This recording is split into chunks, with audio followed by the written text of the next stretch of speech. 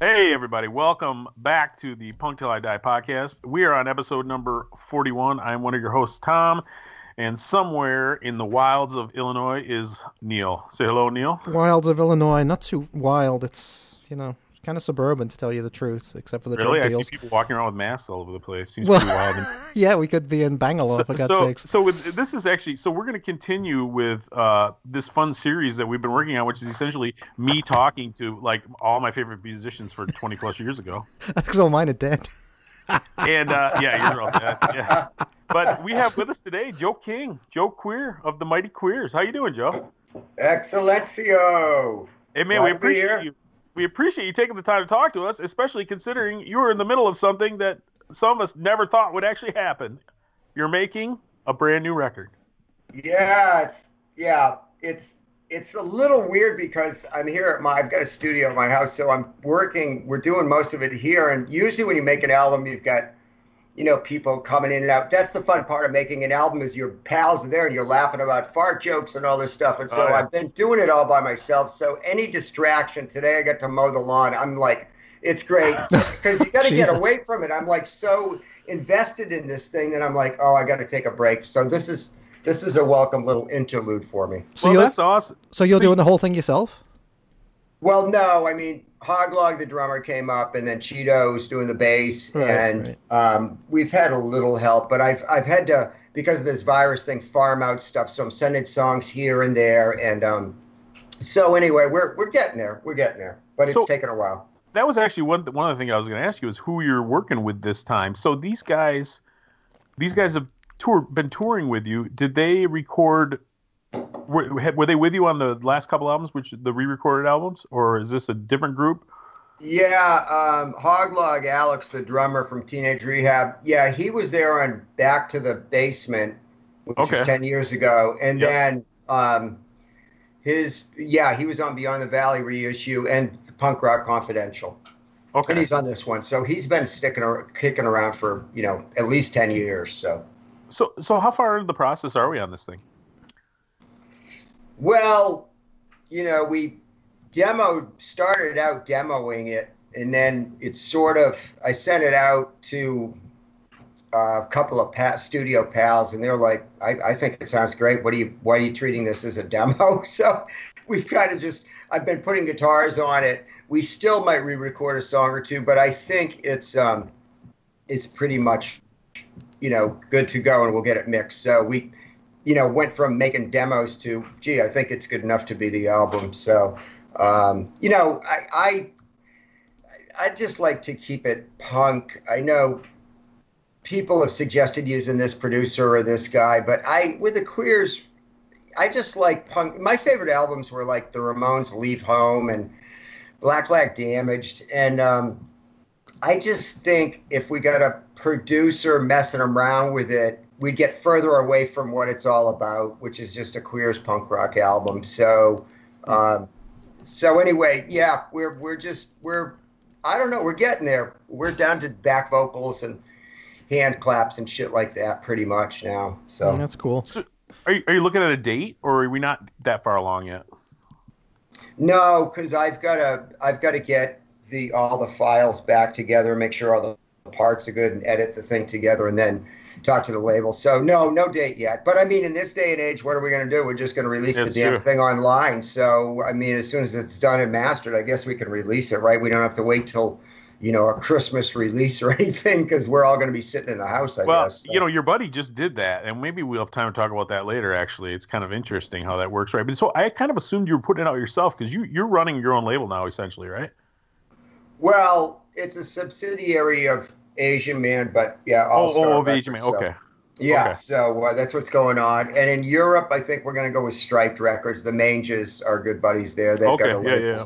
So I think we're doing that in Europe. It's funny because I remember talking to you years ago at a show. I don't remember where it was, at Max in Lansing or something. You remember Max in Lansing?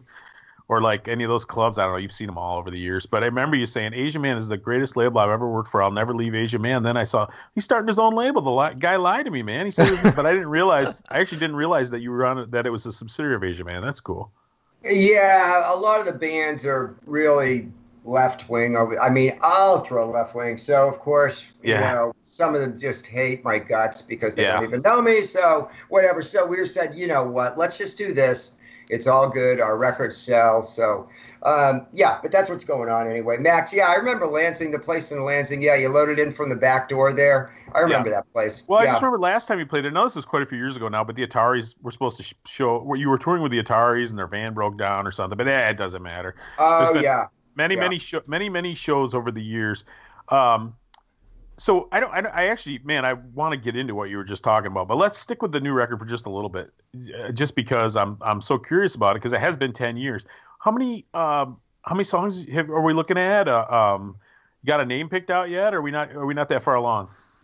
Yeah, I've got the name, but I don't want to say it quite yet till we get all our ducks in a row with the mix and shit. So, not to be a dick. No, that's all right. That's all right. Steal our exclusive. Steal our exclusive. No, that's cool. But if you know, as soon as I mention it, some asshole in some little band will come out with steal my album name and all that, or song titles. And so, unfortunately, I want to wait, and that's the only reason. If you want to hit me up in 2 weeks, I'll be glad to give you an exclusive. Yeah, but when we're further along. Sure. So did you record a bunch of songs or what? I think we did 17 or 18, so we'll probably use 13 or 14 on the album, something like that. Do some singles or something. Do some sevens. Splits, splits and comps and shit like that. Yeah, so exactly. Your last two proper studio albums, not counting the remakes, were, of course, Monkey Brain and Back to the Basement. Now, Monkey Brain was definitely, kind of had more of a Beach Boys, definitely more of a pop vibe, while Back to the Basement was definitely more of a punk rock banger, no question about it. You had the Black Flag cover, and it was just nasty, raunchy songs. Where does this record fall on the kind of as the pendulum swings between those two extremes? Probably it's somewhere between Don't Back Down and Love Songs. I'm feeling more like the old stuff.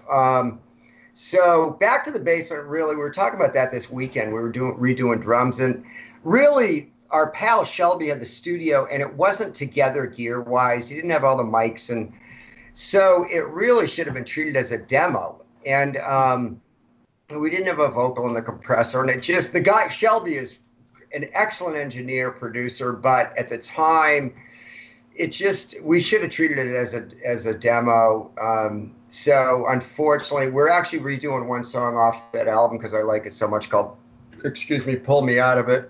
Oh yeah. So, but that was punk, but it didn't come out as good as it should have because we really needed to go to a better studio. But it is what it is. Huh. I love that album. Well, so okay, but you're going back to the classic '90s sound. That's great. I mean, I don't think anybody will be disappointed to hear that. So let's throw a song in real quick, Neil. Okay, what do you want? See, now I'm regretting that I didn't write down what we should play. But let's. Well, I've got one, but I thought you were just going to come up with some off the top of your head there, buddy boy. Well, what are you doing? Man, I love that Love Songs album so much, which is like 27 years old now or something crazy like that. Yeah. But let's do something off that. Let's do a guilty pleasure of mine. One of my favorites. Ursula Finally Has Tits. Oh boy. Okay, sure. Part of the great Queers Tit trilogy. Yes. The first song of the Tit trilogy. Titagy. Okay. There you go. So this is Ursula Finally Has Tits from Love Songs from the Retarded.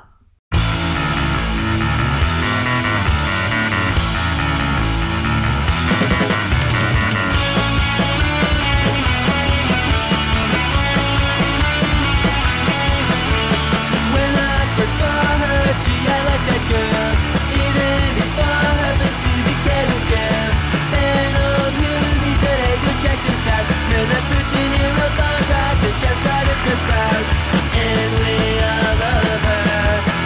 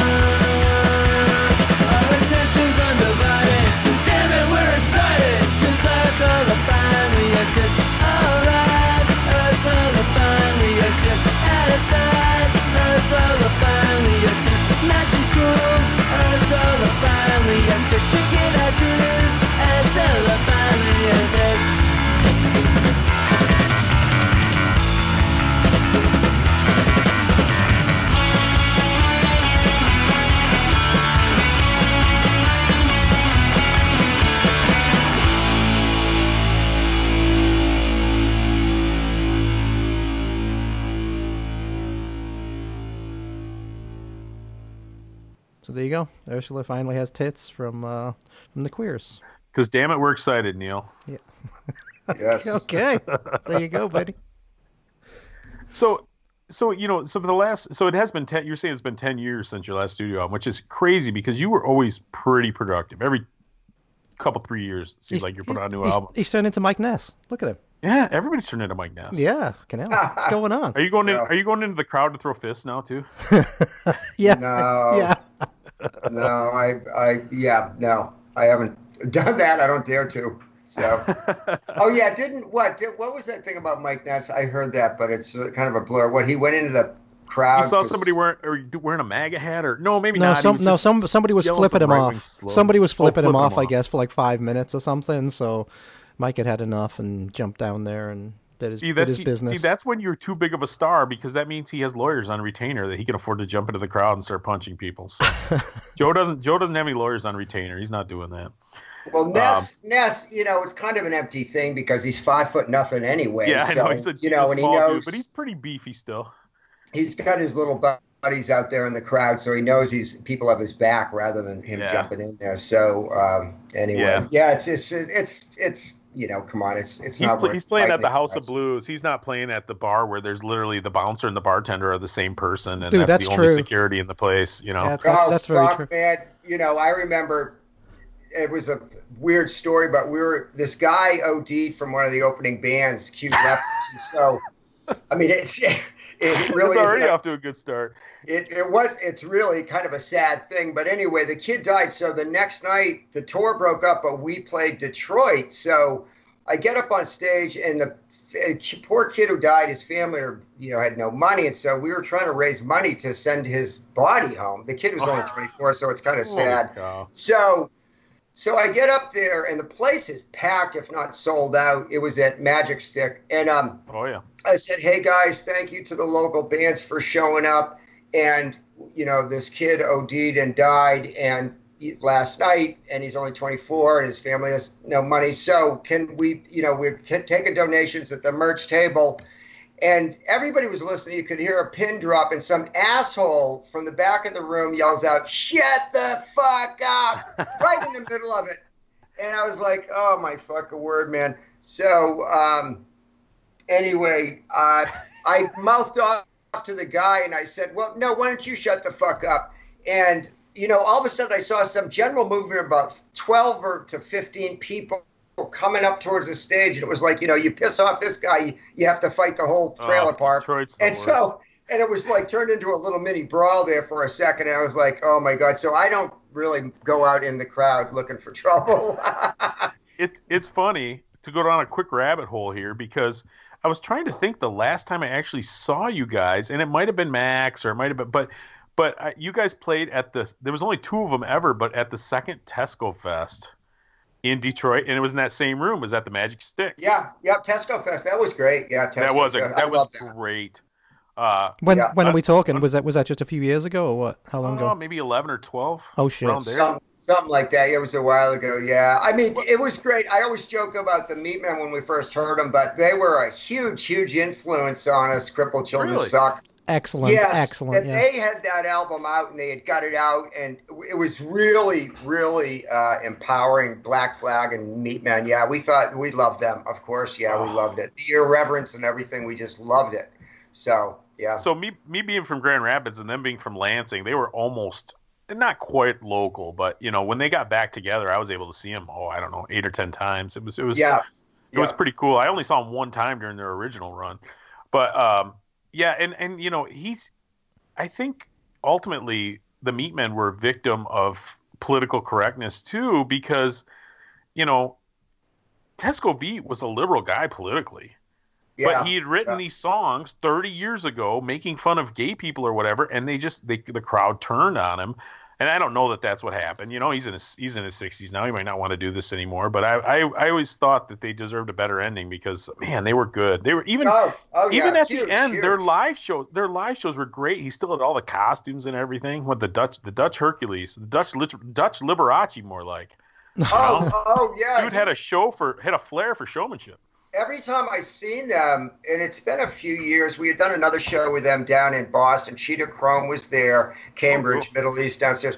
But, I never saw them do a bad show. But they were, I joke about, I would say, when we heard the Meatmen, we didn't have a band and we knew we were better than that. But I told Tess, I said, I'm just joking around because they were a huge, huge influence. Crippled Children Suck, the early Meatmen. Well, the Meatmen and You Suck, great album. Yeah, it's a great album. Yeah, yes. And just the irreverence. And so that was a huge influence on us. But I never saw them do a bad show. Never. So at what point did punk rockers lose their sense of humor? I can't fucking figure it out. It was somewhere 20 years ago. No, it was somewhere like when the Warped Tour got going and bands like Good Charlotte came along, but it was after that. And then, can you imagine doing an album called Love Songs for the Retarded now? I mean, Jesus Christ. Yeah. I mean, nobody, the great thing about the Meatmen and Black Flag and Dead Kennedys was that they had a sense of fucking humor and they were goofing about themselves, number one. Yeah. And now it's like, nobody gets the joke. We're all so woke that we, we're appalled if someone calls a girl the C word or the N word. I'm like, I've been called the N word, the C word, and every other damn word. It's like, it doesn't British. bother me. Yeah, Neil's British. He's very comfortable with the C word. I use that every other word. But what I was going to say, I was actually going through your catalog a little bit today, and what was some of those songs from like Beyond the Valley at the end.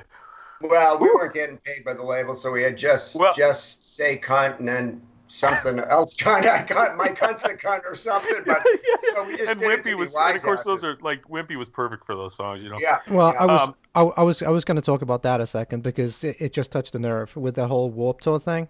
I mean, that just goes back to the shit the Dickies got into, which is the most ridiculous thing in the whole fucking world. Because the Dickies, most wholesome band on the face of the earth. Well, they've been doing it for 45 fucking years, so they don't need to have someone that's been in the scene for like 6 months telling the Dickies what they can do and what they can't do. Yeah, exactly. The Dickies, Leonard and Stan are fucking gods. You can we play with them quite a bit lately the past few years. I just was texting Stan. I talked to their drummer Adam the other day, and so I mean, for me. You're talking to a guy like I think I was living in the Lower East Side, working in Union Square in 1979, and my roommate Michael got this Gigantor 7-inch somewhere right whenever that came out. I was living in New York City. And it was like to think that I'm friends with those guys now. I mean, they were gods in my book, gods, and still are. So, but there's a band that I'll be backstage and watching those guys. And I'll just listen to him. Mike Park and I were talking at Bottom of the Hill when we were listening to him. He goes, it sounds like the album. And I said, yep, they sound that fucking good. They're as good as back in the day at their legendary shows back in the late 70s. I mean, it's amazing how good they are. The only thing that makes you a little sad is seeing them over the years when, I saw them in the 90s and they had 3 or 4 like prime guys, and then all of a sudden Chuck Wagon's not touring with them anymore, and then now it's down to basically the 2 guys. So that's kind of a bummer. But they are. Chuck Wagon died, didn't he? He died a long time. Died? Yeah, died a long time ago, didn't he? Those other guys died. Yes, they lost a lot of those guys. Dropped dead. All right, yes. Well, I'm out of it. That was before we had the internet and everybody told us what was going on. However, I will tell you guys, though, I mean, I'm like everybody else. I get it in the quiz. B-Face and Hugh. I'll be on, I miss those guys hanging out with them. But to be honest, we are light years ahead of that fucking lineup with B-Face and Hugh. But light years ahead of that fucking. We were light years ahead. I mean, we should be because I've been playing for 30 years. It's no knock on those guys. But as far as good shows, people get nostalgic because of the lineups. But this lineup of the Dickies, I mean, you go see them. And I am telling you guys, as a Dickies fan, sure, I'd like to see Chuck Wagon and all that shit. But he's not here. But those guys are doing the music justice. Adam Gomez, Go-Go on drums. Eddie Tatter on bass. I mean, Ben on guitar. They are fucking tight. They're great. I'm not. Yeah, I wasn't knocking them musically at all. Yeah. No, I actually saw a show of theirs on YouTube recently. It was like over the last couple months, and it was at a small club in LA or something. And you're right, they sounded fucking amazing. It was just like the record. I mean, crazy, crazy good. Yes, it really is. And one thing I've learned from them, because we opened up for them, and so. A few nights, yes, out of touring with them quite a bit the past 3 years. A few nights we've more than held our own. We almost did better than them, but it's hard. But it makes us play better because so many punk bands like the Queers or Weasel or whoever, we play too fucking fast. We get hyped up and our songs are twice as fast as the album. But the Dickies, they don't do that. Their songs, their energy and power has nothing to do with playing a million miles an hour. So I've learned that we have learned a ton. Because I always say, you guys, you know, to run with the Dickies or the Dwarves and some of these bands, Weasel, we've got to be at the top of our game. And so that one thing with the Dickies is that they never go a million miles an hour, but they're always really good and usually great. So I've learned a lot from watching those guys. Yeah. So what we can take away from this is fuck Warped Tour, right? Basically. I think that's it. Well, you know, with going back to the when did punk lose its sense of humor thing, because, you know, you think about how many of the greatest punk rock records of all time could never be made anymore. And once again, Neil and I were just talking about the Fear record. I mean, it could never be made now, right? He gets shamed out of the business. You would, you know, they'd be lined up they'd be protesting to make sure that they couldn't play 924 Gilman or whatever, you know, and that's the thing that bothers me more is, okay, so there was bands I didn't like back in the day. You know what I did? I didn't go to their shows. Exactly. You know what I didn't do? Exactly. Try to get them banned from every club, you know, like God forbid the Annie Nowhere League can actually play a show in the United States without a bunch of freaking kids showing up to protest, you know?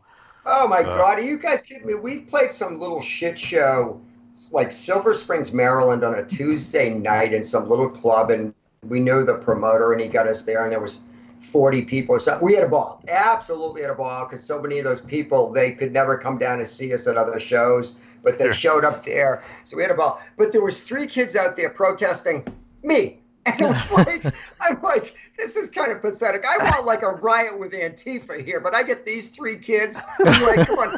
And it was so ludicrous. So it's actually an insult. It's actually an insult that they couldn't get more people to protest you. I know. And I go, how pathetic is your life that you're here protesting me, you know, an ultra, you know, left-wing guy who was always fighting Nazis back in the day. And then all of a sudden, I'm a Nazi. And it's just like, oh, my God. I mean, I wouldn't have the balls to like, you know, if it's negative online, I've noticed people will believe it. They'll believe it. Yeah. The good stuff they don't want to hear. But if it's negative, we hate you. And you know what? If you peel back the layers of the onion and go way down to what it is, they're fucking jealous that I'm in a band and I get to tour around the world and I make friends every time I turn around, and I'm still doing what I love to do and what I dreamt of doing in high school. That's what it is. I truly believe, you know.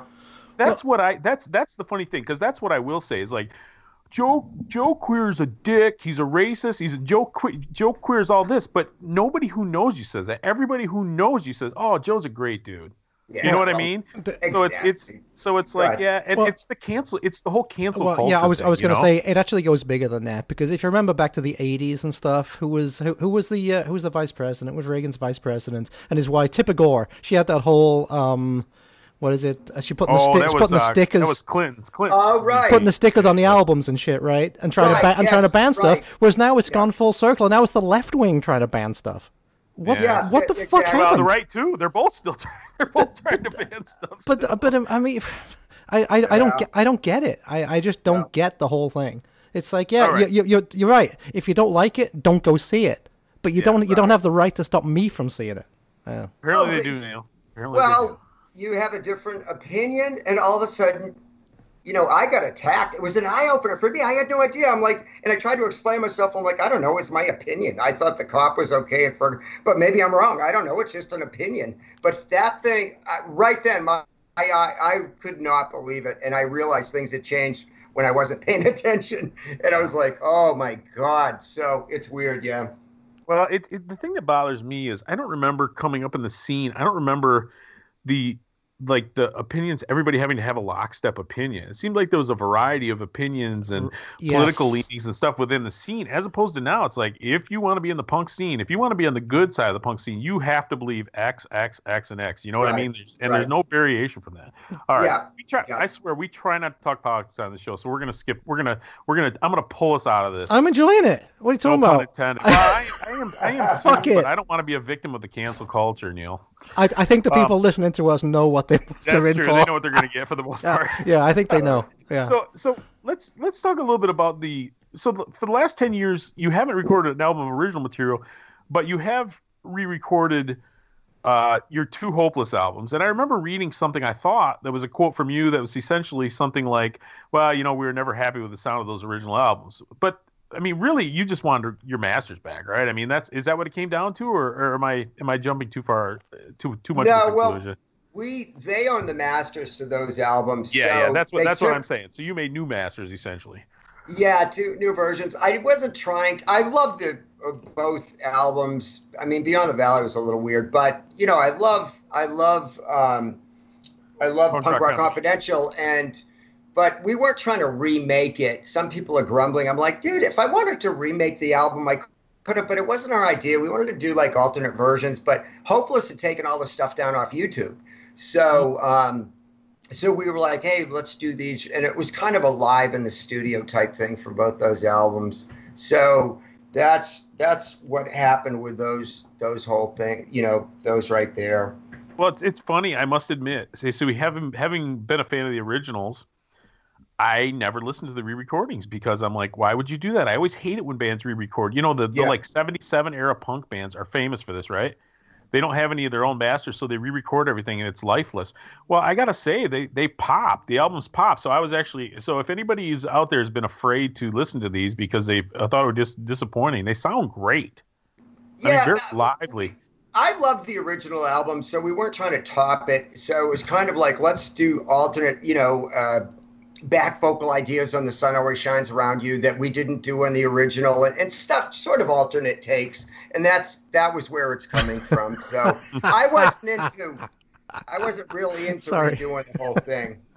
Neil, what are you laughing? I just read it. I was looking at the track listing for Punk Rock Confidential, and Mrs. Brown, you've got an ugly daughter. Oh, yeah, that one is a classic. Yeah. Oh God, you're killing me because I love that. I love that original song from the '60s. But Mrs. Brown, you've got a lovely daughter. But... You got to check out. Oh, so funny. I was honestly laughing my ass off listening to those songs today because I have all the albums, but certain ones I revisit. I always go back to Don't Back Down, Love Songs to the Retarded, and Beat Off. Those are the 3 I always go back to. It seems like, but I gotta get a little deeper into the catalog. And I see you've been putting out like alternate cover versions and stuff. So there's definitely, if you want to be a Queers record collector, you can definitely get a lot of stuff. Plus they've been reissued on a handful of other labels over the years. So I'll tell you what, Tom, do you want to play something off of Punk Rock Confidential? Yeah, why don't we play that one, Neil? Okay, so this is Mrs. made you laugh. That's a good song. Yeah, so this is Mrs. Brown, you've got an ugly daughter. Get it out. Yeah. Ugly is the word instead of lovely. Ugly. Yes, Mrs. Brown, you got an ugly daughter by the Queers.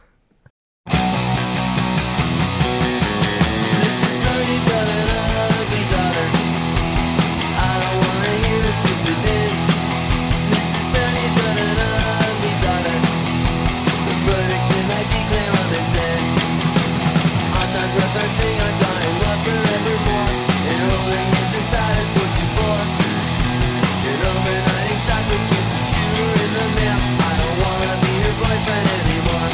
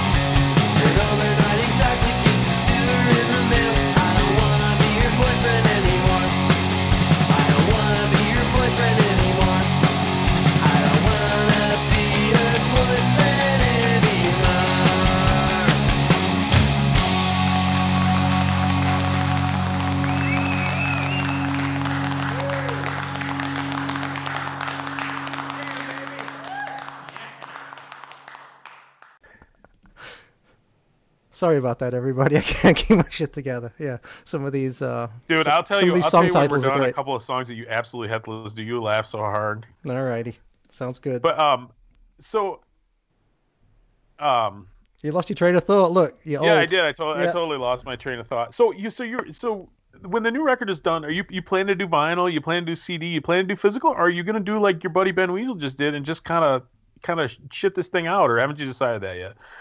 Oh no! We'll do CDs on Rad Girlfriend, and then Asian Man doesn't do CDs. So All Star Records, our label. So yes, vinyl absolutely, and then the Mangers album, Stripe Records. We'll do vinyl and CDs over there too in Europe. So yeah. We'll do all that. So I'm sure you got a chance to listen. I'm sure you've listened to the new Screeching Weasel album, or are you living in a cave somewhere? I know you've been in the studio yourself, but have you got a chance to check it out?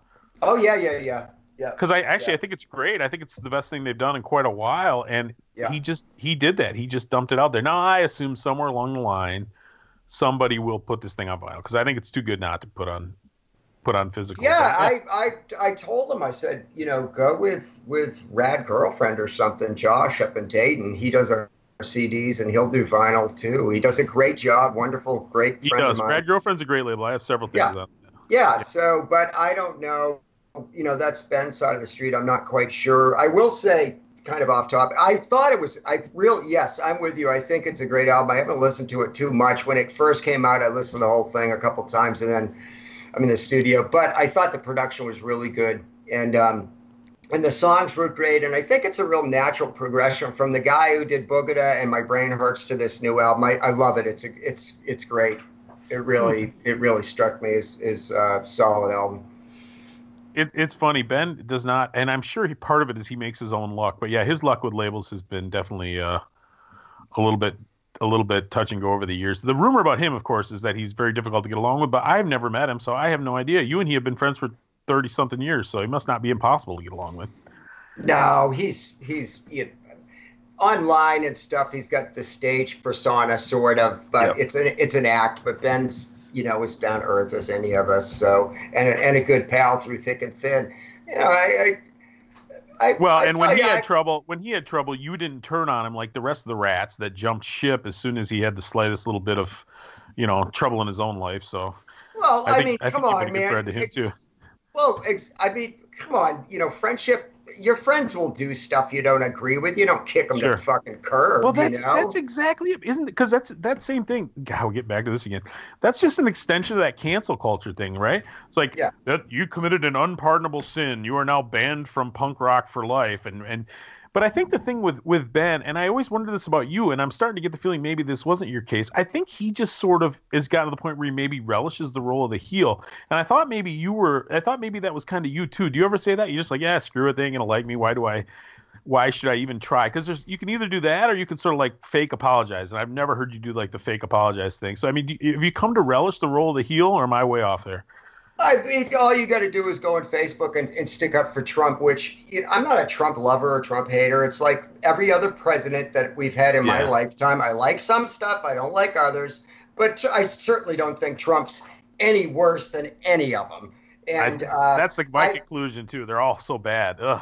I was behind Obama 110%, man, and he was a huge disappointment, and I blame him for a lot of the problems where we are with this PC culture and all that stuff. I really thought he could have done so great, and he was a major disappointment. But, blaming Trump for this and that. I mean, a lot of the anti-Trumpers, I'll be honest with you, I like going on Facebook sometimes, and I'll stick up for Trump.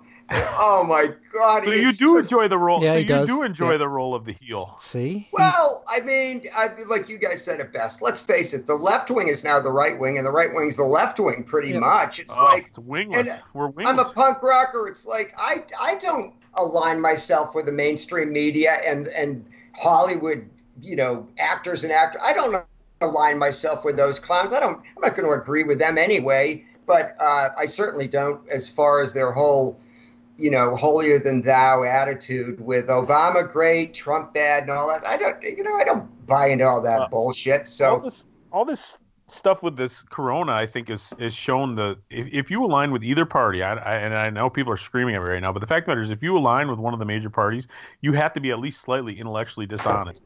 Because if you're either like everything Trump does is good and everything my liberal governor does is bad, or everything my liberal governor does is good and everything Trump does is bad, even if they're doing the same thing. Right, exactly. You know, it's gotten brutal. I can't stand it. What is your situation in Georgia? You guys are open. Are you not? I didn't even ask you. Are you still in Georgia? Yeah, Marietta. Okay. Yeah. And you guys are more or less open back up, right? Yeah, I think it's supposed to get. It seems like stuff never really closed down, and then we sort of thought it did or acted like it did. Now stuff's opening up, but I don't. Who knows? I don't know. You just stay home anyway. You don't even care, huh? Well, and that is the big thing. I mean, you said it all there. Nobody fucking knows, but people of each party will make out like they do. It's the same thing in England. Like, the Conservatives will do so. They'll do the best thing. They're doing the best thing they think they can. And they get completely trashed by the Labour Party, and if the boot was on the other foot, the Labour Party wouldn't have any better idea what to do. Nobody knows what to fucking do. The easiest party to be in is the party that's not in power. Yeah. It's like being the backup quarterback. It's like being the backup quarterback, exactly. Right?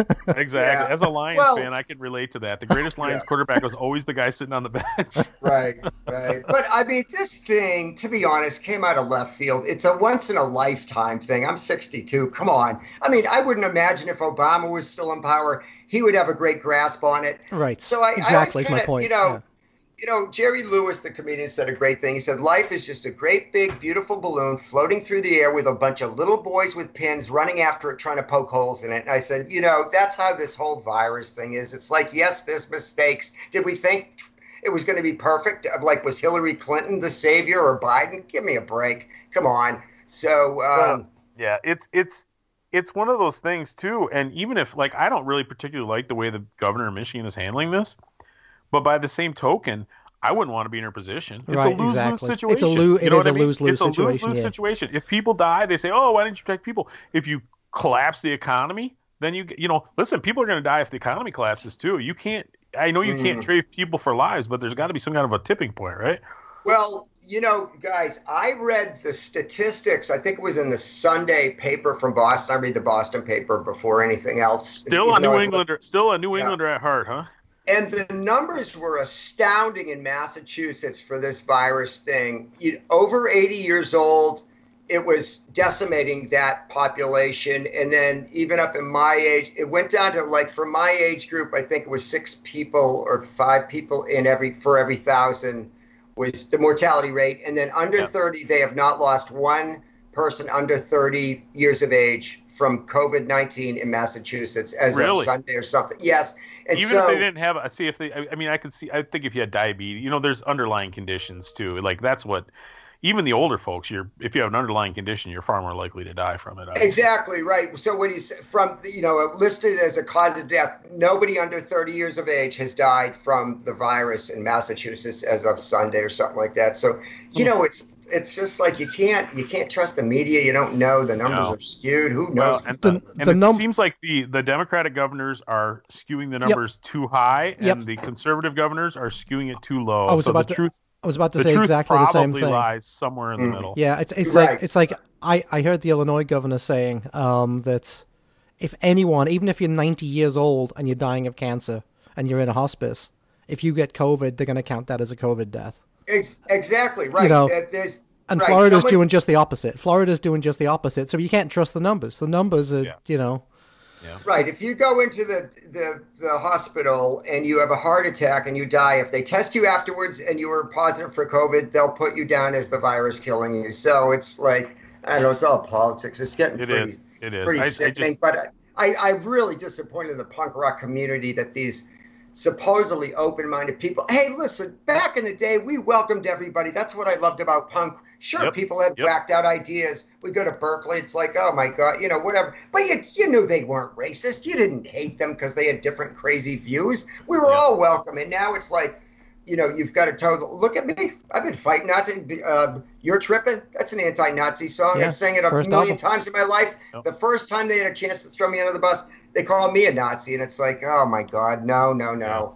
Dude, so. I had a whole diatribe planned for another show about this, but yeah, punk rock used to be this huge rainbow of like different thoughts, different ideas. You had X-Ray Specs with fucking saxophones. You had the Stranglers with the keyboards. You had all kinds of different shit. Whereas now, and I'm gonna throw Razorcake under the bus here. The magazines like that, or like Maximum Rock and Roll was, they want to make punk rock from this huge rainbow into this tiny little gray. They're painting themselves into this tiny little corner about what is punk rock, and it's not. Yeah. It was this huge fucking thing that anybody could be included in. You know. Well, yes. And we learned, we learned to, like I said before, the great big bands, Black Flag and DKs and all that, they were goofing on themselves. Yes. And they were goofing at themselves. So they're laughing at themselves, number one. So they got their point across through sense of humor. And now it's like, I mean, I don't preach to the choir here, but it's just changed from what it was. But, oh, Lord forbid, Leonard called the girl a cunt. I mean, come on. Are you kidding me? Who was intentionally baiting him? Yeah, she was intentionally being a cunt. Yeah. I've been around the block once or twice, and I'll tell you, before I was even in bands or before I was, on Lookout Records and stuff, I won't even name names of guys, big singers to this day that I saw bitch slap girls and punch girls and stuff. I saw it a few times, kick girls. Just back in the day, it was violent as hell. So I'm like, you go to a punk rock show and start baiting people and you get kicked. Boo-hoo, I mean, fucking you know what you're doing. Well, that was. I don't want to say that was part of it back then, but when I was growing up, you kind of expected. I mean, there was always a threat of violence. There always was. It's funny. You look at these pictures from the '60s or whatever, and you got Ted Nugent with his 15-year-old live-in girlfriend, and you have these pictures of like Jimmy Page with his 14-year-old live-in girlfriend. Yes, exactly. And now you have like singers of punk bands, like writing 2-page confessions about how they used their power in a band to get girls or something and how it was wrong. You're just like, man, Mick Jagger's rolling over in his grave somewhere. So let's play a song, and then let's maybe if you don't mind, maybe we talk about those golden days in the 90s a little bit. Sure. Okay, so we're going to play the one that Joe wanted. It's Cold Outside. I was going to say, you want to do You're Tripping? Because I think that's a great song. You're Tripping? Sure. I'm fine. I'm down with that. We'll get the other one in. We'll get that other one in, Neil. All right. So we're doing You're Tripping. What album's that off of? This is from Love Songs. That's Love Songs. Okay.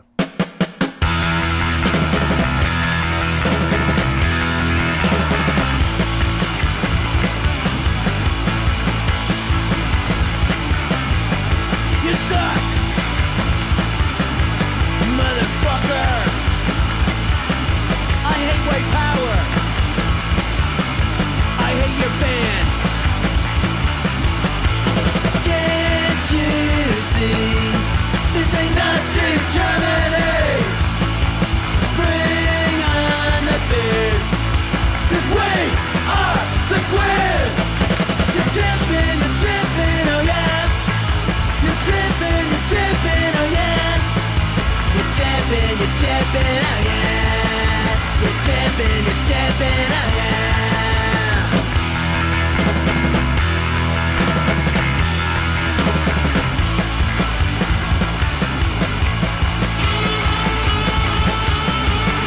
You suck, motherfucker.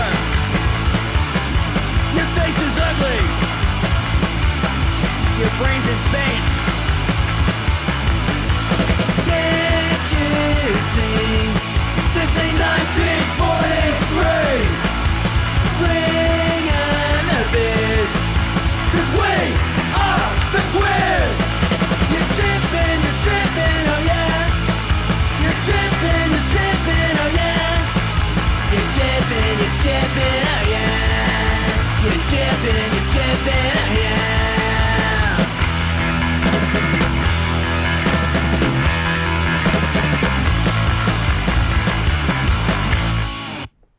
All right. You're Tripping by the Queers. Can't you see this ain't 1943? All right. So obviously, now looking back, we're all, the golden era of Lookout, the 90s, you guys, Weasel, Mr. T Experience, all those great bands. Did you at the time, now we all wax eloquently about how it was a golden age. At the time, did you feel like you were part of something important or not particularly? Or was it just make a record, go on tour? I really enjoyed it. So it was more make a record. I was so excited to be able to do it, and there was such a big scene, and Green Day was getting big, and Nirvana's, kind of in the punk realm, and so it was really exciting. But I didn't, like anything else, you don't appreciate it till it's gone. So I just thought it would go on forever. But people, to me, our Move Back Home album, a lot of people love that and Beat Off, but they were lesser albums. Love Songs was great. Don't Back Down was great, I thought. But we thought we could do so much better than Move Back Home. We knew we could. But people love it. And I think it has more to do with the time in our life. It was a special time. Green Day was big in 1995, and, stuff was happening, and it was an exciting time. So people, luckily, the album was out there, and they latched onto that because it brings a lot of good memories to people. But as far as the album itself, it wasn't that great. But anyway, no, I enjoyed touring and laughing and having fun. So I probably should have appreciated it more, but it was a lot of fun as it was.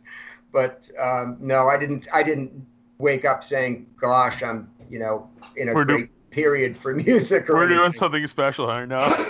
Did you said you still talk to Ben? I mean, you still in touch with people from that era? Other people from that era? Is there still a sense of camaraderie amongst you, or is that kind of spread out over the years? Yeah, I've been in touch with a lot of, Ben I talked to. Vabbit, I just emailed him the other day. B-Face, of course, we still talk. I keep in touch with him. Are you and B-Face friendly? See, I thought that you guys kind of ended badly. Am I wrong about that? We did end badly, but it was just, at the time. The problem was we started I had a restaurant, and we were closed on Sundays, so we would go down there, drink beer, and rehearse on Sundays, and we'd invite our friends down and have little parties. And we went from that to getting royalty checks and traveling around the world. And so all of a sudden, it was like we come on stage and we'd be sold out at the Trocadero Theater in Philadelphia on a Monday night, like 1,000 people or something. And, we wanted to go up there and say, it was just a joke, everybody. We're kidding. We were just kidding, writing Ursula finally has tits and I don't want to be a granola head. So then we started getting money. And so it ended up badly because we weren't talking enough. Hugh got a brain tumor and died. And so he would have pulled this together. But it really broke my heart to have to break up. But at the same time, we were just never getting better musically, and I wanted to move on. So anyway, come on, it's been 20 years or something. Yeah, so we're long past that. I mean, I never got to the point where I wished B-Face any ill will, no matter how mad I was at him, and vice versa too. We I care about his parents, and he always loved my parents, and my parents loved him, and blah blah. You know what I mean? It was never a long relationship. Got past it. Exactly. So he's doing great now, him and Anda, and he did come back and play a show about a year and a half ago for a good close friend of ours from back in the day, his 60th birthday. So we all went to Kansas City, and Wimpy showed up, and B-Face and Anda, his girlfriend, showed up. We had a ball. It was funny because we're at the hotel room going over tunes, and after about 6 minutes, he's like, hey, dude, I got this, and we've done it so many times drunk and in blackouts and shit that his fingers just knew where to go. We just had the little set list there, and just he didn't skip a beat. So I was like, B-Face, dude, you still got it, man. You didn't skip a beat. That's awesome. And we just, he's like, any tune you want to do, just throw it in there. So it was pretty funny. So a few years ago, I saw him play with the Mopes at Jughead's 50th birthday party. Oh yeah. He did like a private one at his house, and then he did a big one at Reggie's. It actually sold out. Had the Lillingtons, the Mangees. It was a big show, even in blackouts. But nice. B-Face looks he much like yourself. He's an ageless wonder, man. He still looks like a young guy. Yeah. He's still hanging in there. That's cool. So, okay. So going back to your New Hampshire days, so one of my favorite songs on the last album. Hold on 1 second. Let me ask this a second. So, if you're going back, I want to go back. So your first single, "Love Me." Yeah. Right. Yeah. Oh, jeez, that's a great. Well, that's a bizarre song. Do you ever look on Discogs? Do you ever go to Discogs? No. Okay. Do you know what the original press of "Love Me" is going for? Yeah. Fucking hell. Yeah. $3,800. Wow. That was the last. I've seen it go over $6,000. So how many of those? How many of those are out there? Must only be a couple hundred, if that. Huh? 200 I pressed. Yeah. 200. Yep. Yeah. Wow. So yeah, it's crazy. I mean, I gave them away because I was like, come on, you don't think they're going to be worth anything? And Sure. if someone, it would make them happy to get a copy of it. I was only too happy to give it to them. You know, so it's kind of funny. It's fun. Tesco tells those same type of stories. The record store that Tesco used to sell his stuff out of in Lansing is still there, believe it or not. Well, at least pre-COVID. Hopefully it's still there after COVID. Yeah, right. But he tells a story about like the first Touch and Go record was this band from Lansing called The Fix, who were an amazing band who put out this amazing single, and they made like 200 of them, and they just had a whole box of them sitting at this record store, and they couldn't sell them, and now they go for hundreds of dollars a piece. Right. Yeah. Yep, it's kind of funny. So, but it was really, not to change subject, really influential when the Meatmen came out. They were. It was such a big impact for guys like us that maybe didn't have the balls to start a band, or it was something to kind of live up to or aspire to, I guess is the word, the Meatmen. It was pretty good, really very influential on thousands of bands. Their impact was pretty huge in the scene.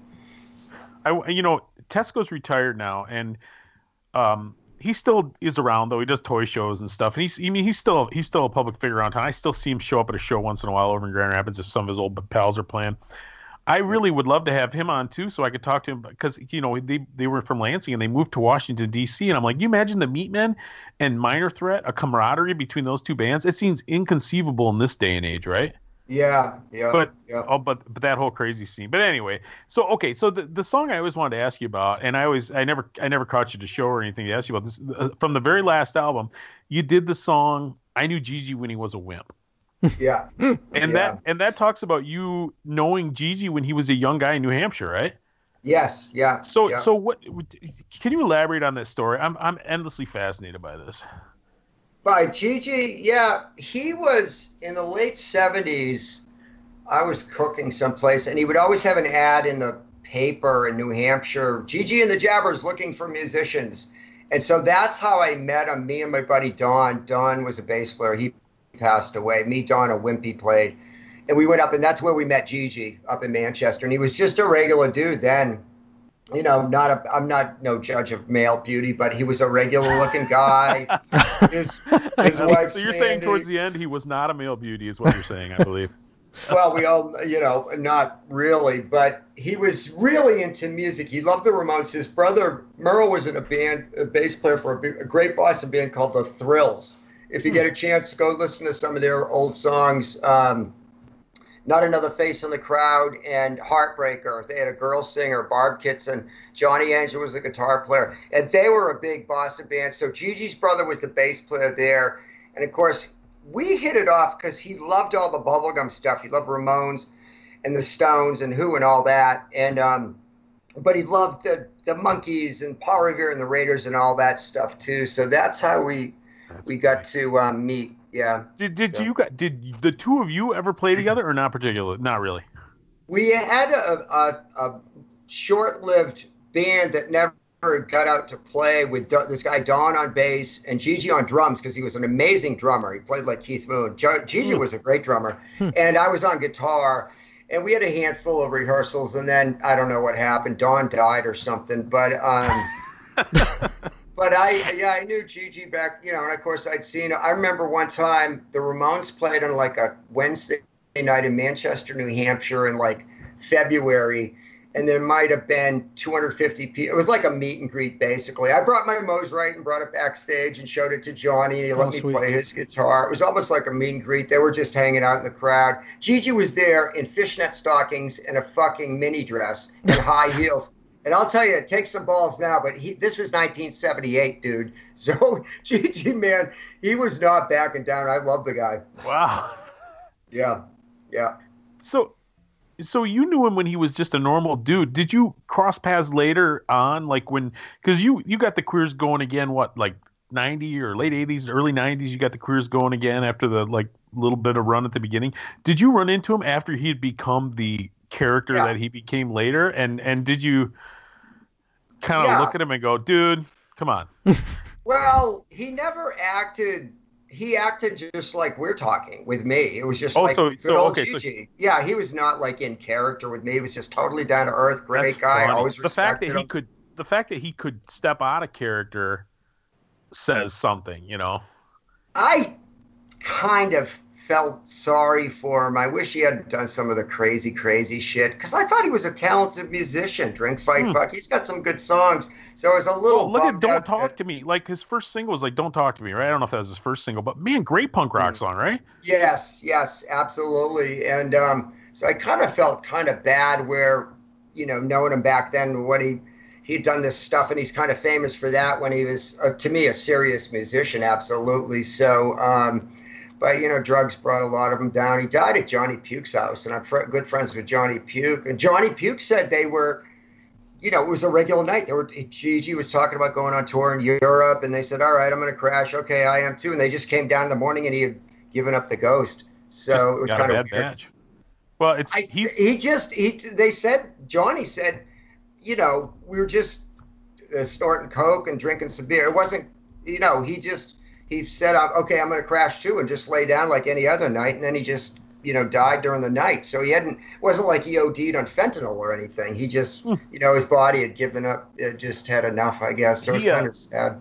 He always will have a strong connection to Michigan because, of course, he did time, and where he went to prison was for a show in Michigan, where he kicked the woman in the face, wasn't it? I think it. Maybe I'm. You know what? Maybe I better walk back on that. But I thought Michigan was where he did a little bit of time. So all the shit he did, that's what he went to prison for? Well, he Was it beat up. kicking somebody? He messed a woman up pretty badly, I think, or something at a show. Oh, he did. Okay. I can't remember. I can't read. I knew I had lost touch with him, and then I was good friends with this gal up in Portland, Maine, and she would talk to him once a week. I can't remember the poor girl's name. We were all druggies back then. And so I told her, I said, tell Gigi, I said, hi, and tell him I got a song called I Knew Gigi When He Was a Wimp, which she said, oh, Gigi laughed for 5 minutes over that one. He says, definitely write that song, Joe. And when I was going to go see him, he was going to play Portland, Maine. And he died right before he was going to go up there. And I was going to see him for the first time in a few years. But I was going to say, that's damn near 30 years ago. He died like 93 or yeah, something?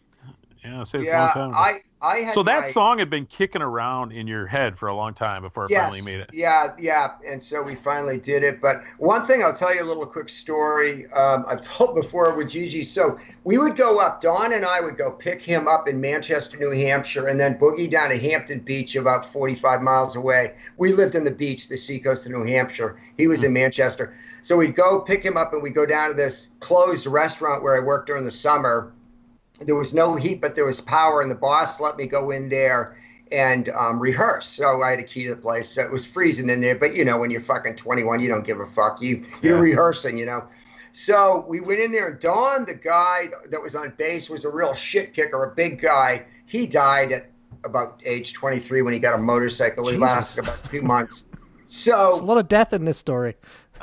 exactly. Well, anyway, so it was a closed restaurant, so there was a bar upstairs. Well, Don started drinking whiskey, and he came down and he was trying to bully Gigi and I into playing Leonard Skinner, Give Me Three Steps, and something else, maybe Sweet Home Alabama. And so we're like, no, fuck that. We don't want to play that shit. So Don became belligerent. So we finally got him out of the building. And then I had a 1965 AMC Rebel four-door. So me and Gigi are sitting in the front seat. Don, who is a huge guy, jumps up on the hood of the fucking car. It's freezing cold like winter. And he goes, fuck you, faggots. I'll fucking put my boot through this fucking window, in through the windshield and all that.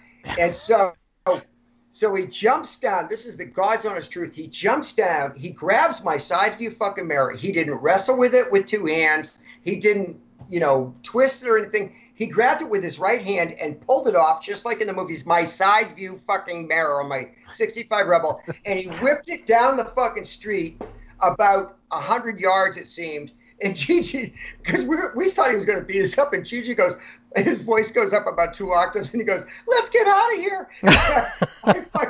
We tore off, and Don was throwing rocks at us. I stopped, grabbed my mirror, and just dropped, you know, brought Gigi back home. But Gigi was terrified of Don, and with good reason. The guy was huge, whiskey drunk. Oh my God. I don't know what we left him down there. I don't know. But anyway, that was, Gigi was not tangling with Don. God love him. Gigi knew better than that. But I'll never forget that time, man. Ripped the mirror right off.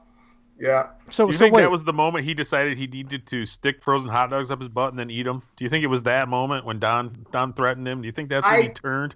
I always tell people I think he kind of took some of his act from Don. You know, there was a few other incidents along those lines, and I was like, the first time we went up to see him, you know, Gigi had a button-down shirt, his wife Sandy had a nice apartment, the other guys were there, and then Don said, "Hey, Gigi, what's that?" He had some sort of china cabinet, and there was a bottle of whiskey in there. And Gigi said, "What, that? Oh, that's whiskey." And Don's like, "Can I have some?" And so, you know, it was fucked up, man. But he was terrified of Don. I'll never forget that. That's funny because he seemed so menacing. Because Gigi, you know, when you look at him later, he seemed like such a menacing dude.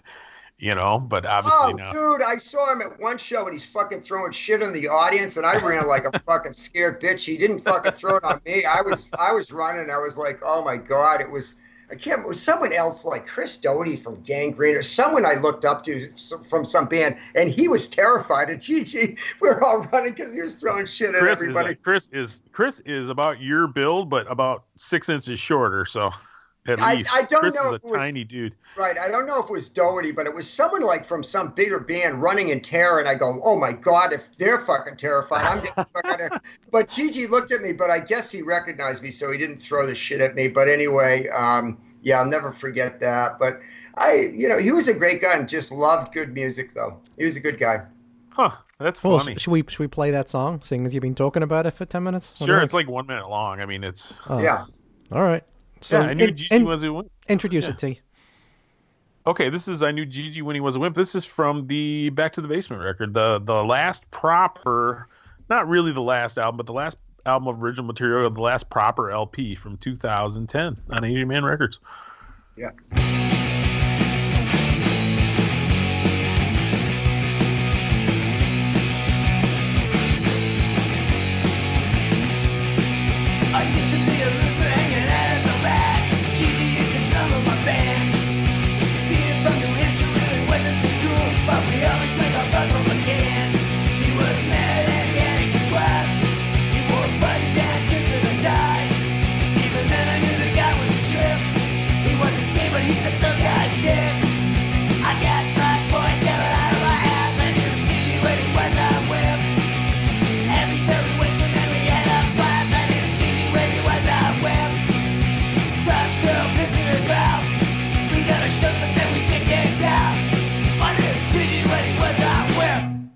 Okay, there you go, the queers. I knew Gigi when he was a wimp. That is, you know, if I had a complaint about the Back to the Basement record, which you said you weren't real thrilled with the production of it, if I had a complaint with it, it'd be that it was so short. It was like, it was 20 minutes long. I mean, it had a couple of longer songs, but it was a lot of like 1 minute songs. But I mean, don't get me wrong, I'll take a good 1 minute song over a crappy 4 minute song any day. So or a it's crappy not really 35-minute song. How's that? Yeah, there you go. The thought of that album was, I remembered in the old days, we would go into the studio in Boston, and we're supposed to have, like, I always have to pay because nobody had any money. So we're supposed to pay the engineer $200 and go for like 4 hours. Well, we'd show up with about 109 in change, and because we spent the rest on beer and cocaine. And you would go in those days, there was no click tracks and all this stuff. You would just go in and tune up, and then you would just start. If you started and ended together, that was a great take. There was none of this, Pro Tools stuff. Sure. So I wanted to go back to there where we didn't use click tracks and we didn't get all pretty about it and just go with the raw energy of like Black Flag Damage. So that was the whole thought, and it kind of came out okay, but we really should have gone to a bigger studio and redone it. We just did it too quick. But anyway, that was the thought process, Well, I was shocked when somebody told me that. Everybody uses ClickTrack now. So like, I mean, you're recording at your home studio now. Yeah. I mean, are you doing all that stuff? You auto tuning, you click tracking. What are you doing? You keyboard sequencing? Auto tune, no, and all that MIDI stuff, no. But we did use a click on a few songs, but then we did quite a few without it. So sometimes the click, it becomes all about the click, and we're like, fuck the click. So Wait. So, hold on a bands- sec. Hold on a second. What the fuck's a click track? Explain to me. I'm old. What's it's like what's click like a track? metronome essentially in the drummer's ear, Right. so he keeps perfect time. Oh, okay, gotcha. All right, sorry. Because Carry you know on. some of the greatest punk rock songs have kind of a loose swing, where it's Damn you straight. feel it pick up and down a little bit. I'm not a fan of it, but by the same token, I literally haven't been in a recording studio since since they became so popular. But Well, home recording is when you first started doing the Queers, you had to go to some recording studio. You never dreamed that 30 years down the road you'd have you'd have to go down to your basement to use a studio or whatever. You'd have a full studio in your basement with probably 100 tracks or whatever, unlimited tracks. Right. Exactly. Yeah. It's we use it sometimes, but I did talk to Richie and Marky Ramone because I play with both those guys, and so they never use click tracks for their Ramone stuff. No. So yeah, that was before. I think that was before it became. Yeah. Before it So became popular. right, you had to. I grew up on tape, so you had to play. There was no Pro Tools back then, so you had to know your instruments. Nowadays, some of these bands I record, they couldn't work on tape. They're not good enough. Right. So, but our album is pretty honest. It's not going to be all edited together and try to make it perfect because, let's face it, the Queers, we're not going to get on mainstream radio anyway. I just think if the editing and all that stuff gets in between the band and the finished product, and does it really add to things? No, I think it detracts from the energy. So look at Boogada by Screeching Weasel, or My Brain Hurts, or Love Songs for the Retarded. Yep. We recorded that in 18 hours. Those are all classic albums, but we didn't auto-tune that shit and use click tracks, and none of us did, but yet they're great albums. Or Black Flag Damage, or the Ramones Leave Home. Come on, man, it's fucking DKs and all that shit. Nobody used click tracks, and it was about the raw energy. Yep. Me, man, come on, they would have laughed at click tracks. Are you acting as your own producer essentially this time around, or do you have an outside producer coming in? No, I'm doing it myself. And the other question I would have is that how you sort of make a living between tours? Is you're recording other people? No, I mean, I've got the studio that I could run professionally, but I don't want to go to clubs on Tuesday nights and say, hey, by the way, if you need a studio, come on to my place. Yeah. So the fact of the matter is you have enough name recognition that there's a lot of kids who are sort of worshiping at the Queers altar that would probably be thrilled to I go word of mouth. And the other thing I tell them, I never turn anybody away because of money. I had a band come from England, the Adams. They didn't have any money. I did them for free because they made it all the way here. Well, I remember very well how it was. These kids are in bands, they're in bands and they don't make any money. Fuck, they got to pawn their bicycle just to get a plane ticket to get here. I mean, you're welcome. I'll record you because thank God I'm in a position that I have food on the table and my house is paid for and I've got a studio. I always just go in the honor system. I said, if you can pay, then I'll charge $1,500 album, but you show up here, and if you don't have any money, then I'll still record an album and bust ass. So that's how you let them sleep in. You just let them sleep in your garage too, or what? No. I mean, I've got spare rooms. You don't need to answer that. I have, but yet we find it's better. I don't know a lot of these guys that well, and they're all respectful. So usually it works out better if they at least go that far and get a Airbnb or something that they can get really cheap around here. So, but no, again, it's what I dreamt of doing in high school, being in a band and traveling around the world and making friends. And I've been blessed by all the new, the friends I have all around the world, and kid bands that are appreciative of the fact I help them out, or they come in there. They don't have a guitar, so here you go, send it to me, pay me later. It's all the stuff I learned from the Ramones and Screeching Weasel, and by giving some kid, letting him have a guitar for 6 months that's hanging on my fucking wall. There you go, dude. Pay me when you can. I'm not in that position where I need the money. So yes, I can use it, but you know what I'm saying. So I find what goes around comes around, and that's what gets me out of bed in the morning. I love working with younger bands and doing it. So anyway, I'm producing this album. It's going to sound great. So I'm really psyched. We were talking last Saturday. We talked to a guy named Rookie Rochelle, who we didn't know super well, but he said they had played with you guys. Yes. But they had just recorded they had done the Animal Boy album, and I hadn't thought of this earlier, but you guys famously did the third one of the Clearview series. You guys did Rocket to Russia. Yeah. So Yeah. looking back on that, is that a fond memory for you? Man, I loved yours, and I loved Weasel's. I was a little only so on the Vindictives one, but I actually I still play that once in a while.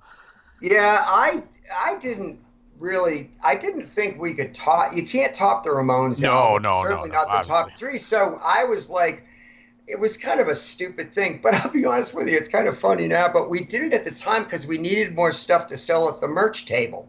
So honest to God, yes, that's true. But as far as doing it, it was more fun hanging out with Ben and B-Face and just doing the process. And we did it like in 2 days. And that was the fun part of it. I just thought it was kind of a dumb thing, but it's taken on a life. People love those, though. And I mean, me being one of them. Well, so Tom, so I have to ask you this because you were saying that the other day, and I was like, well, why would you ever reach for that over the original Ramones album? Well, I listen. If you want the honest truth, Rocket to Russia by the Ramones is getting 10 spins for every one the Queers album is getting, but it's just fun for something different. Gotcha. They did that. They messed around with the arrangements a little bit on the vocal melodies and some stuff, and it's cool. It's fun. It's a fun listen. Yeah. So Neil, should we ask him about the Ramones, the about Marky and Richie, or should we avoid that? Well, path? No. Let's just ask. Well, let's ask this. So, best Ramones drummer, Tommy or Marky? Oh, come on, dude. Well, I'm asking Joe. Let's see. It's Tommy. Joe, what do you think? I only saw them with Tommy twice. He was great. I saw them with Elvis. Oh, you did? Did you Holy really? shit! Yeah, That was wow. only like 2 shows, right? He only played 2 shows, and one was on my birthday, August 28th, in Providence, Rhode Island. I think it was at Lupo's, but it was my birthday. I remember it was my birthday, and we went down, and Clem Burke played, and I got backstage after the show, and Johnny was fucking yelling at Clem. And Amazing. I felt bad because Clem Burke's a great drummer, but he was wrong for the Ramones. Wrong, you know? Yep. I felt bad because Johnny was yelling at him, but he was horrible. He wasn't very good at all on drums that show. Were you friends with John? I mean, did you end up getting to know all the Ramones? You knew Joey a little bit, right? Did you know Johnny at all, or not too much? And Dee Dee? No, I knew all of them, but Joey was the one I was pals with. You know, we talked on the phone and I knew Joey the best, but I had met all of them. But as far as drummers, I think Tommy started off, and he was great. And then Marky did a great job. Richie, we were very excited. He had a little bit different character to his drumming, and he wrote songs. But I played with Richie and Marky, and they're all great drummers, really. All of them, both Richie and Tommy, they were all great, but in their own way. So I can't really pick one over the other. So we're sort of I'm sort of anti-Marky right now, and not so much as a drummer, as much as his biography that came out a couple years ago. I don't know if you got a chance to read that. It's called Marky Ramone's Blitzkrieg: My Life as a Ramone, or something like that. Did you get a chance to read that, Joe? Just excerpts. Yeah. Okay, because what I didn't like about it was he basically pissed all over his dead bandmates who have no ability to defend themselves at this point. I was not super impressed with that. But like Richie, everybody says Richie's a great guy. I don't know him personally. I saw his band, his newer band a couple years ago, and I enjoyed watching him play Ramones songs. I wouldn't say he's an amazing frontman, but I'm glad he's keeping the legacy alive. I think he and CJ especially do a really good job of keeping the Ramones legacy alive and still kind of putting their own spin on it. Marky doesn't seem to add anything to the equation other than just sort of going over the same old stuff. But anyway, I don't know. Yeah, I don't want you to talk trash about your friend. Like I said, I'm kind of anti-Marky at the moment, but I understand. He's kind of, not the he's ill at ease, I think, with people. He's a wonderful guy, but you got to remember Richie and CJ and Marky, they were hired hands. They weren't they would play these shows, but I don't want to tell their business, but I think they would get $500 a week and then a $90 per day per diem or something like that. Yeah. So they were not. Well, that's why Richie ultimately left over money. I mean, at least that's the story. Yeah, getting this cut of T-shirt sales or something. When I hang out with those guys, I just let the conversation go where it may. Yeah, I've got some questions, but they've said it a million times, so I don't feel like going over that stuff unless they bring it up. But they all brought something to the table. Richie was exciting. Marky, I thought he did a good job. I played with Marky on guitar, but I did try to get him to play different songs, and I felt that some of the set was just kind of pedestrian. I felt there was so much other stuff we could have done. But it's exciting for me. These are guys that I opened up for them, the Sure. Ramones. We opened up for the Ramones the first time in 1986 at the Agora Ballroom in Hartford, Connecticut, and Richie was drumming then. And So that was the Queers, like the Wimpy era Queers. that was when I had first gone to Boston. So we had Bobby Goodrow singing. I sang half the set, and then Bobby Goodrow came out. Joe Hughes on drums. He promptly broke a kick drum. We were so friggin' horrible that we had never played in front of 300 people, never mind 3,000. But this was the Queers, right? Or was this something different? Yeah, this was the Queers, and but Joey was super nice to me. He always liked our songs, but he knew we didn't know shit from our ass from a hole in the ground. And we were hard. We didn't know how to play in front of 3,000 people. My God, all I could do was look behind me. I couldn't believe I was on stage with fucking Richie's drum set and the amps, the Ramones amps. I was too much of a fan. And so we played every song we knew and some we didn't. I mean, after we got into like Louie for the third time, they finally sent a roadie out. We'd still be playing. We were horrible. But Joey came up and he told me that night, he goes, listen, whenever you open up for bands, play your best 22 and a half minutes and get off stage. It'll make the show keep going. The sound guys will appreciate it. The manager, keeps the fans will appreciate it. And those few people that like you, they'll find you. They'll look you up. And I never forgot that 22 and a half minutes. And like Joey told me, he goes, and most bands only have one or two good songs anyway, so why are they playing over 20 minutes? So I never forgot that. What great advice, I'm telling you. Well, when you got bumped up to headliner, then you had to double it. Now you're up to 45 minutes, right?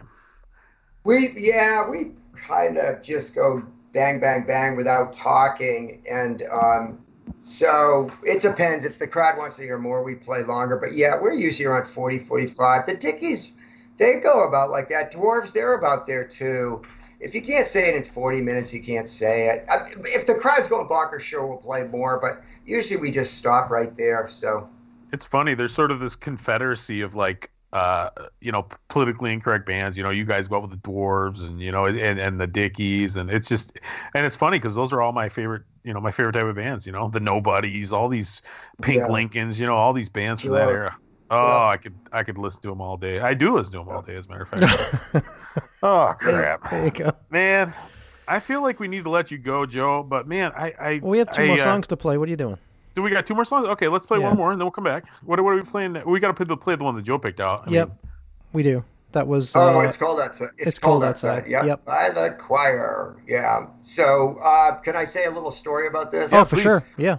You can tell 5 stories about it if you want. Honestly, I'm more worried about your time than I am about my own. So you don't worry about it. No, I'm just sitting here. I stay up till like 3 or 4 a.m. anyway, so I'm. We got a 6-hour show coming up. Strap in. There we go. We're gonna do a marathon. But I had talked to Joey at one point. We were doing good around "Don't Back Down," and I talked to Joey and I said, "Joey, would you?" We talked about he liked the "Don't Back Down" Queers album because he always wanted to do Beach Boys vocals. Very Beach Boys, yeah. With him singing, yep. Which was kind of cool. He said, we're so one-dimensional. So we were going to do a 4-song EP with Joey singing, with us as his band, and Andy Paley, we talked to him about producing. And one song that I had asked Joey if he'd sing on a Queers album, either do for that session or do on our album, was It's Cold Outside. And I asked him if he'd sing it, and he said yes. And, of course, he got sick and blah, blah. I wasn't smart enough to just jump on it that fast. But that was a song that he always loved. It's Cold Outside. So, a little history behind that. Cool. That's a great story. Okay, so It's Cold Outside by the Queers.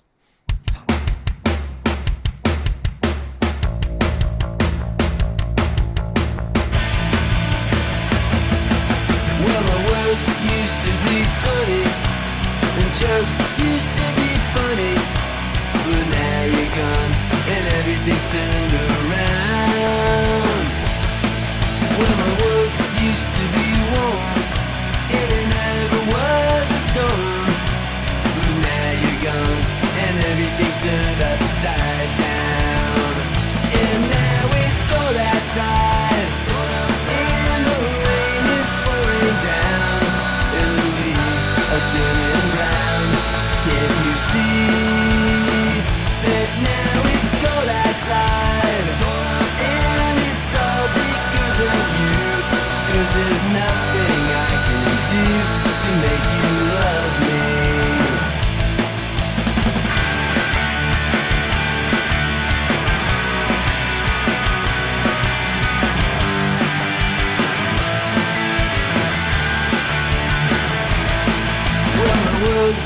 to be sunny, and jokes used to be funny, but now you're gone, and everything's turned around.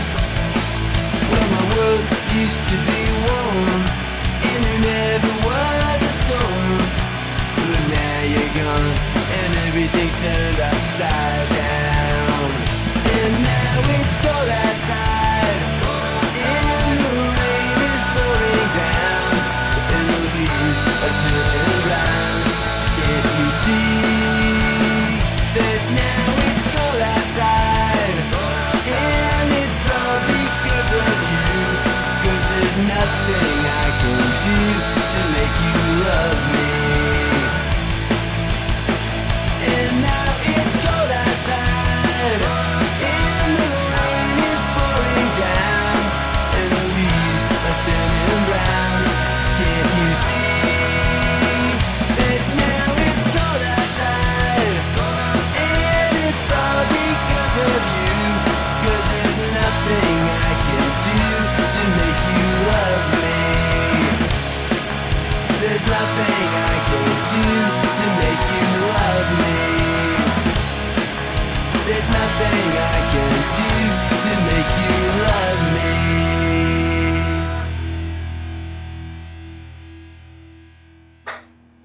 There you go. It's cold outside. And that was from Pleasant Screens, which was 98-ish. Am I 98-ish? I can't remember now. It's all a blur. Yeah, it's funny. The 90s. Let me do some research on that one. The for you. Hold on. Halcyon day. The Halcyon 90s. Yeah. That's a good number, though. Yeah. 2002. 2002. That was from. Okay. I thought it was a little later. Yeah. Holy cow. Yep. Well, it's funny, I was thinking about it, because there was a time where you toured so much. It seemed like I'd see you every year, but I was thinking about it. It's really actually has been quite a few years since I think you've been to Michigan. Yes, we haven't been up there in a while. Well, hopefully someday we can resume activity. So that's a question we've been asking everybody, actually. So, I mean, are you even daring to start booking stuff yet, or are you just totally in a wait and see? I mean, are you looking at the fall, or are you looking at late summer? I know we were supposed to see you down in Logansport with our pal Matt at the end of March. Oh yeah, that's right, Indiana. Yeah, that's amazing, because that's when everything started falling apart, because it was literally like, oh, it's not canceled yet, we're hanging in there, and then they were talking about moving it to a different venue, and they were hanging in there, and anyway, the whole thing got torpedoed. But so are you doing anything right now, or are you just kind of hanging tight and seeing what happens? No, we've got a tour booked at the end of August into September with the Dickies and us out west. So, that doesn't do us any good. When are you coming back to the Midwest? Yeah, come to Chicago. As soon as it opens up, we're ready to start touring. I mean, the last 4 or 5 years, we've done over 120 shows each year. Have you really done that? Man, it doesn't seem like it's been that many. Yeah, I don't know how we've been playing so much, but we had 4 or 5 years where it was just like crazy. And that's why I didn't rush into doing another album, because I was like, we have so many songs now we can't play that I didn't want to rush into it. But a true story, though, I sat down here in the studio about 2 months or so ago, and I haven't been writing songs in a few years. I just bits and pieces, but we've just been playing live.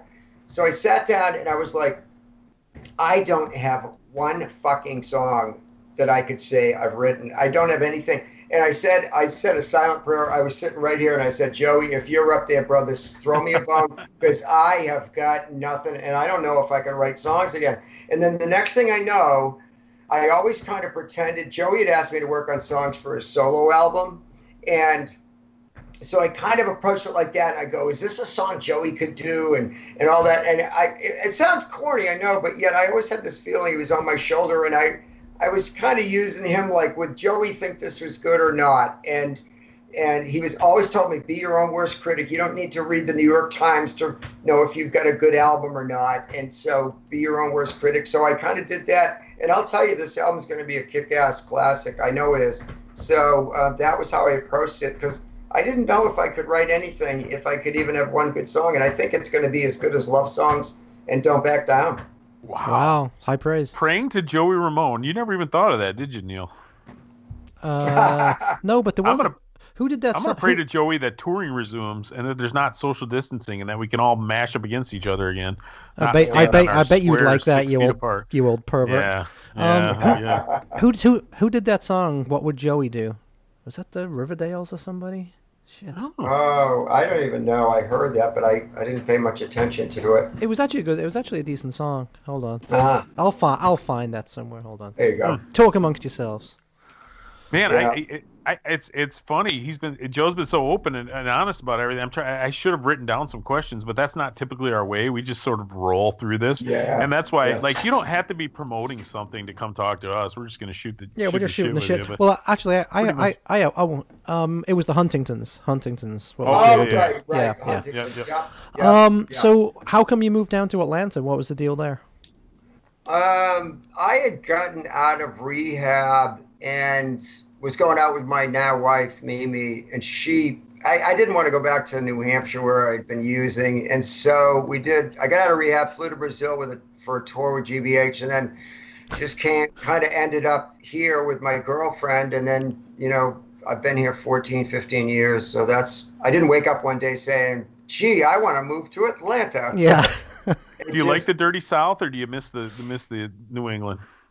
I miss New England somewhat, but the older I get, the weather down here. Yeah, I mean, they'll bitch about winter is like, are you kidding me? This is a friggin' nice day in May for me. Yeah. So this winter, I don't think I even saw one snowflake. Maybe literally one. I didn't. So it's laughable. You should go to a punk show, Joe. There's snowflakes all over the place. Oh, I like it. Nice job. I see what you did. Yeah, that was good. Sorry, cheap shot. Couldn't resist that one. But so I just ended up here, and that's home for me now. I like it. The weather's nice. That's a weird city. I used to go down there 2 or 3 times a year, and come in from Chicago, so I would go down there for Falcons games, and and I'd be come in from Chicago. I'd be like, well, I'll get a hotel in the middle of downtown, and we'll hang out on Saturday night and stuff. I didn't realize nothing happens downtown Atlanta on a Saturday night. It's like a fucking ghost town. That's not true. You get mugged. I get mugged. Yeah. Right. Atlanta, I was just thinking this today. To me, it's not. They try to act like there's some mecca like Chicago or San Fran or Los Angeles or New York, or Boston, but we're really just a big town. We're not a city. It doesn't. Yeah, you can't go to downtown Atlanta and go wander around like in San Antonio on the Riverwalk and shit. Right. It's just. So it is kind of weird, and they have a chip on their shoulder trying to act like we're some big mecca, but we're really not. But it's pretty user-friendly as far as I'm glad I don't have to deal with like Chicago traffic or whatever. They'll bitch about Atlanta traffic, but I can mention 10 cities where you only wish that you had traffic like ours. So it's pretty user-friendly. But anyway, I've grown to like it a lot, surprisingly, because I'm a New Englander. Mm-hmm. Yeah. Well, nice weather would be nice. As you know, like I said, Neil's up by Chicago. I'm up in Grand Rapids area, man. We get very little nice weather. So God, it's so freaking humid when you though can't in leave the your summer. house, when you're not supposed to leave your house, it sure is nice if you can, utilize the outside and whatnot. So. Oh, it's full on. It was a little cool this week, but it's full on summer here. I mean, I was out mowing my lawn today. I mean, I've been mowing my lawn for about 6 weeks now. So it's kind of. It's nice. I can roll with the nice weather. So Neil, I think we had one more song, didn't we? We did. We had my favorite, which is "Don't Back Down." Don't Back Down. Great Brian Wilson. So I'll tell you what. Let's play that song, and then we will come back and say our adioses and let Joe get back to his life. And I'm gonna start drinking gin and tonics, I think. Well, you could drink it while we're doing the show. It could get even funner. Well, I can't. If I drink during the show, then I had to pee. Oh, fucking hell. And you're the youngest one of us. You're the youngster, dude. I know. Yeah. I'm the oldest guy at every show I go to, too. How is that? Yeah, I'm not quite sure. You're going to the wrong shows. Right. So let's do it. Don't Back Down. Great song. Okay. Don't Back Down, Queers. The girls take away the guys that are white tied. With their feet in the air, you can hear them shout. They're not afraid. Don't back down, don't back down, don't back down, don't back down. They get their teeth, they don't back down. Don't back down, you gotta be a little man. Don't back down, the time always got the don't back down, don't back down from my way.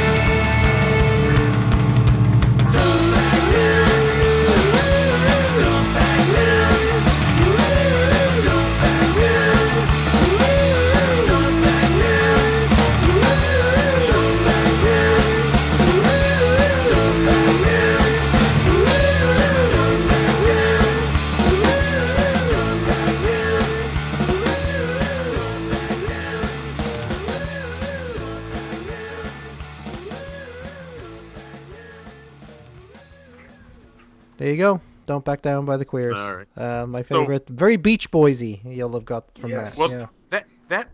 that's a Brian Wilson song or no? That is, isn't it? Yeah, the Beach Boys song. Yeah. Oh, Yeah, well, yeah, that's why it's Beach Boysy then. I Yeah, guess saying, that you know, would... it's the reason why it's like that. Well, and it's because there's been a couple of, because I always felt like the Monkey Brain album was sort of I mean, it had a song on it called Brian Wilson, of course, but I always felt like that album, especially, you went out of your way to have definitely a strong Beach Boys vibe. Oh Got yeah, I got the think duet. that song. I think She's Starting to Like Me. I thought that was a song the Beach Boys could have recorded. They would've Oh yeah, killed- absolutely. Yeah, the way that definitely. Yeah, that was Definitely. a good song. If I do say so myself, I was like, damn man, I wish the Beach Boys. I looked at that album and I would always look at the song titles and I envisioned it. I said, what would be a good song title on the back of Pet Sounds? And then I thought, I think She's Starting to Like Me. And I said, that could have fit. That song could have fit right on Pet Sounds. I'm flattering myself, but I think it's a damn good song. It is a damn good song, but it's always weird, especially, your albums. You got the juxtaposition between the sweet innocent love song, and then you got a song like Motherfucker, where you're talking about how you're gonna tuck the kids in and go bang mom. Oh, that So- was Ben wrote that one. Ben Weasel. Yeah. That was so funny. I was listening to that at work today, and I was laughing. It's so funny. Isn't Yeah. there a Meatmen song about that too? Probably, Pick Me Up a Yeah, Grease probably. too, and but it's I funny Sin for a because- Living. I Sin for a Living. Yeah. Oh, I said for a living. Yeah. Well, because I think in the next couple weeks we're gonna have your buddy Andy Vandal on you from the Riptides. Oh yeah. I And- just emailed his brother Bob Goblin today. I don't know Bob. I only know Andy, but it's funny because he's the same thing, and now he's working on some. Well, I don't really want to talk about what he's getting at, but he's the same thing. He writes these cute love songs, and then he's got a song about banging some chick working at Tim Hortons. So it's it's a great juxtaposition, right? They're great songwriters, Bob. They're twins, Andy and Bob. Yep, and yep. So we're doing a song that Bob Goblin, I call him Boblin, he wrote, and we changed the title, and Lisa Marr wrote the lyrics. It's on the new album. I'll mention the title Okay. and all that shit after we're off. But Sure. So anyway, that's our Riptides connection. We've been friends with them for years and years. I know They're you a were great band. trying to get a tour together in the Midwest, trying to get some touring going in the Midwest, and I don't know what happened, but it's complicated. Foreign touring is going to be even more complicated going Yeah. forward. Like all the great English bands we're probably not going to be able to see them much, and I don't know about Canada, but all right. So what you got any parting thoughts for us, Joe? You've been your honesty has been refreshing in this day and age where everybody's worrying about their image all the time. Yeah, I'm a little too long in the tooth to start worrying about my image. Well, it's funny because listen, the people who don't like you are still gonna not like you. You know what I mean? It's like why I get it. Why capitulate and why kiss ass to these the crowds who don't like you, because they're not gonna buy your records. They're not gonna go to your shows anyway. Well, There's no yeah. point. when that guy called me a racist on, the Asian men should drop the queers and blah blah. It was like, Oh yeah, that's right. Some label guy wrote a letter, Yeah, and it was you guys and the dwarves, I believe, were mentioned. Oh, we need to get rid of these. Weasel. I wasn't smart enough to go get. That's malicious slandering. It's like one thing you don't like my band, but you're trying to fucking get me fired from my job. And so I wish he'd do it now. I'm just waiting for him to say something because I've already talked to lawyers and I've got the money to do it too. But it's malicious slandering. I win hands down on that thing. I talked to a few lawyers about it, and so anyway. But it's I lost my train of thought. But I like the punk. Playing his guitar, I can hear it. You're playing your guitar. Yeah, I got my Electric girl unplugged. I can hear it. My wife is very familiar with that sound. Yeah, my 73 hardtail Fender Strat I'm playing. Nice. But the new album, that's what I was going to say. The new album has a lot Parting of thoughts. really, really cool pop tunes. Some of the best ones we've done. The one that Bob wrote, the idea for it, kind of, arranged it, and then Lisa Marr wrote the lyrics. That came out really good.